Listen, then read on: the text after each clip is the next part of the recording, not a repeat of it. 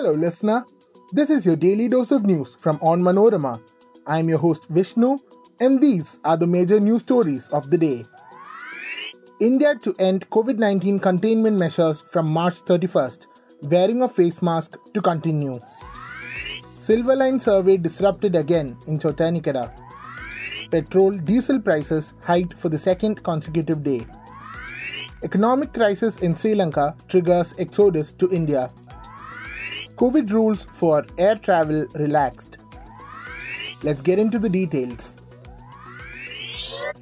In view of the consistent decline in COVID-19 cases, the Home Ministry has decided to lift all COVID-19 containment measures from March 31st, 2 years after its implementation. However, the wearing of face masks and maintaining social distancing norms will continue, Union Home Secretary Ajay Bhalla said in a communication to the Chief Secretaries of all states. After taking into consideration the overall improvement in the situation and preparedness of the government in dealing with the pandemic, the National Disaster Management Authority has taken a decision that there may not be any further need to invoke the provisions of the DM Act for COVID containment measures. He, however, advised states and union territories to take prompt and proactive measures at the local level if a surge in cases is observed.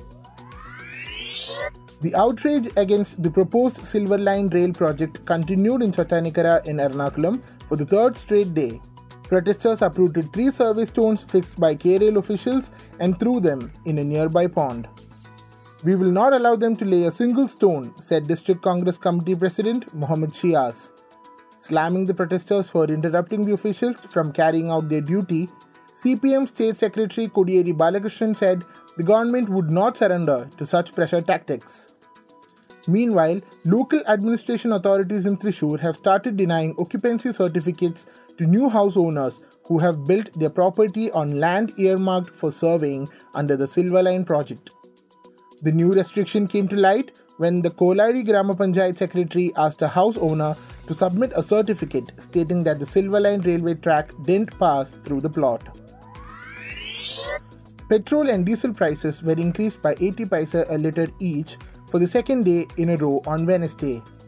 In Delhi, petrol will now cost Rs 97.01 per litre, while diesel will be charged at Rs 88.27 as per a price notification issued by state fuel retailers. A record 137-day hiatus in rate revision ended on March 22nd with an 80 paise per litre hike in rates. According to Chrysler Research, a hike of Rs 15 to Rs 25 would be required to fully pass the increase in international oil prices. Around 85% of India's oil needs are dependent on imports. Similarly, the price of LPG cylinders for domestic use has risen by Rs 50, making it the biggest hike in the past 1 year. The revised price of one 14.5 kg cylinder is now Rs 956.50. The economic crisis in Sri Lanka has triggered an exodus of people to India, especially Tamil Nadu. Refugees have been pouring into Rameshwaram, crossing Park Strait in search of a safe haven and food. On Tuesday, 6 people were rescued by the Coast Guard from Pamban Island. They managed to escape Sri Lanka and got on a boat after paying Rs 50,000 to a human trafficking mafia. They were dropped by the crew at Arichal Munai, which is the tip of the Indian mainland and just a few kilometers from Rameshwaram. On reaching Rameshwaram, they were shifted to the relief camp for Sri Lankan Tamil refugees in Mandapam. Meanwhile, the situation in Sri Lanka is worsening. There is an acute shortage of food and fuel, forcing people to leave the nation in desperate search of a safe haven. The Ministry of Civil Aviation has relaxed COVID-19 related regulations, stating that cabin crew members need not wear PPE kits, airlines do not have to keep 3 seats vacant on international flights for medical emergencies, and security personnel at airports can resume pat-down search for passengers. The relaxation has been given to facilitate the smooth conduct of air operations, the ministry's order stated. However, it noted that airlines may carry a few additional PPE kits, sanitizers, and N95 masks to handle any respiratory infections detected in passengers or crew.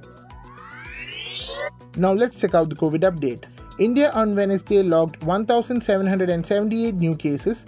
pushing the overall tally to 4,30,12,749, while the active cases dipped to 23,087. The death toll climbed to 5,16,605 with 62 more fatalities, according to the Union Health Ministry.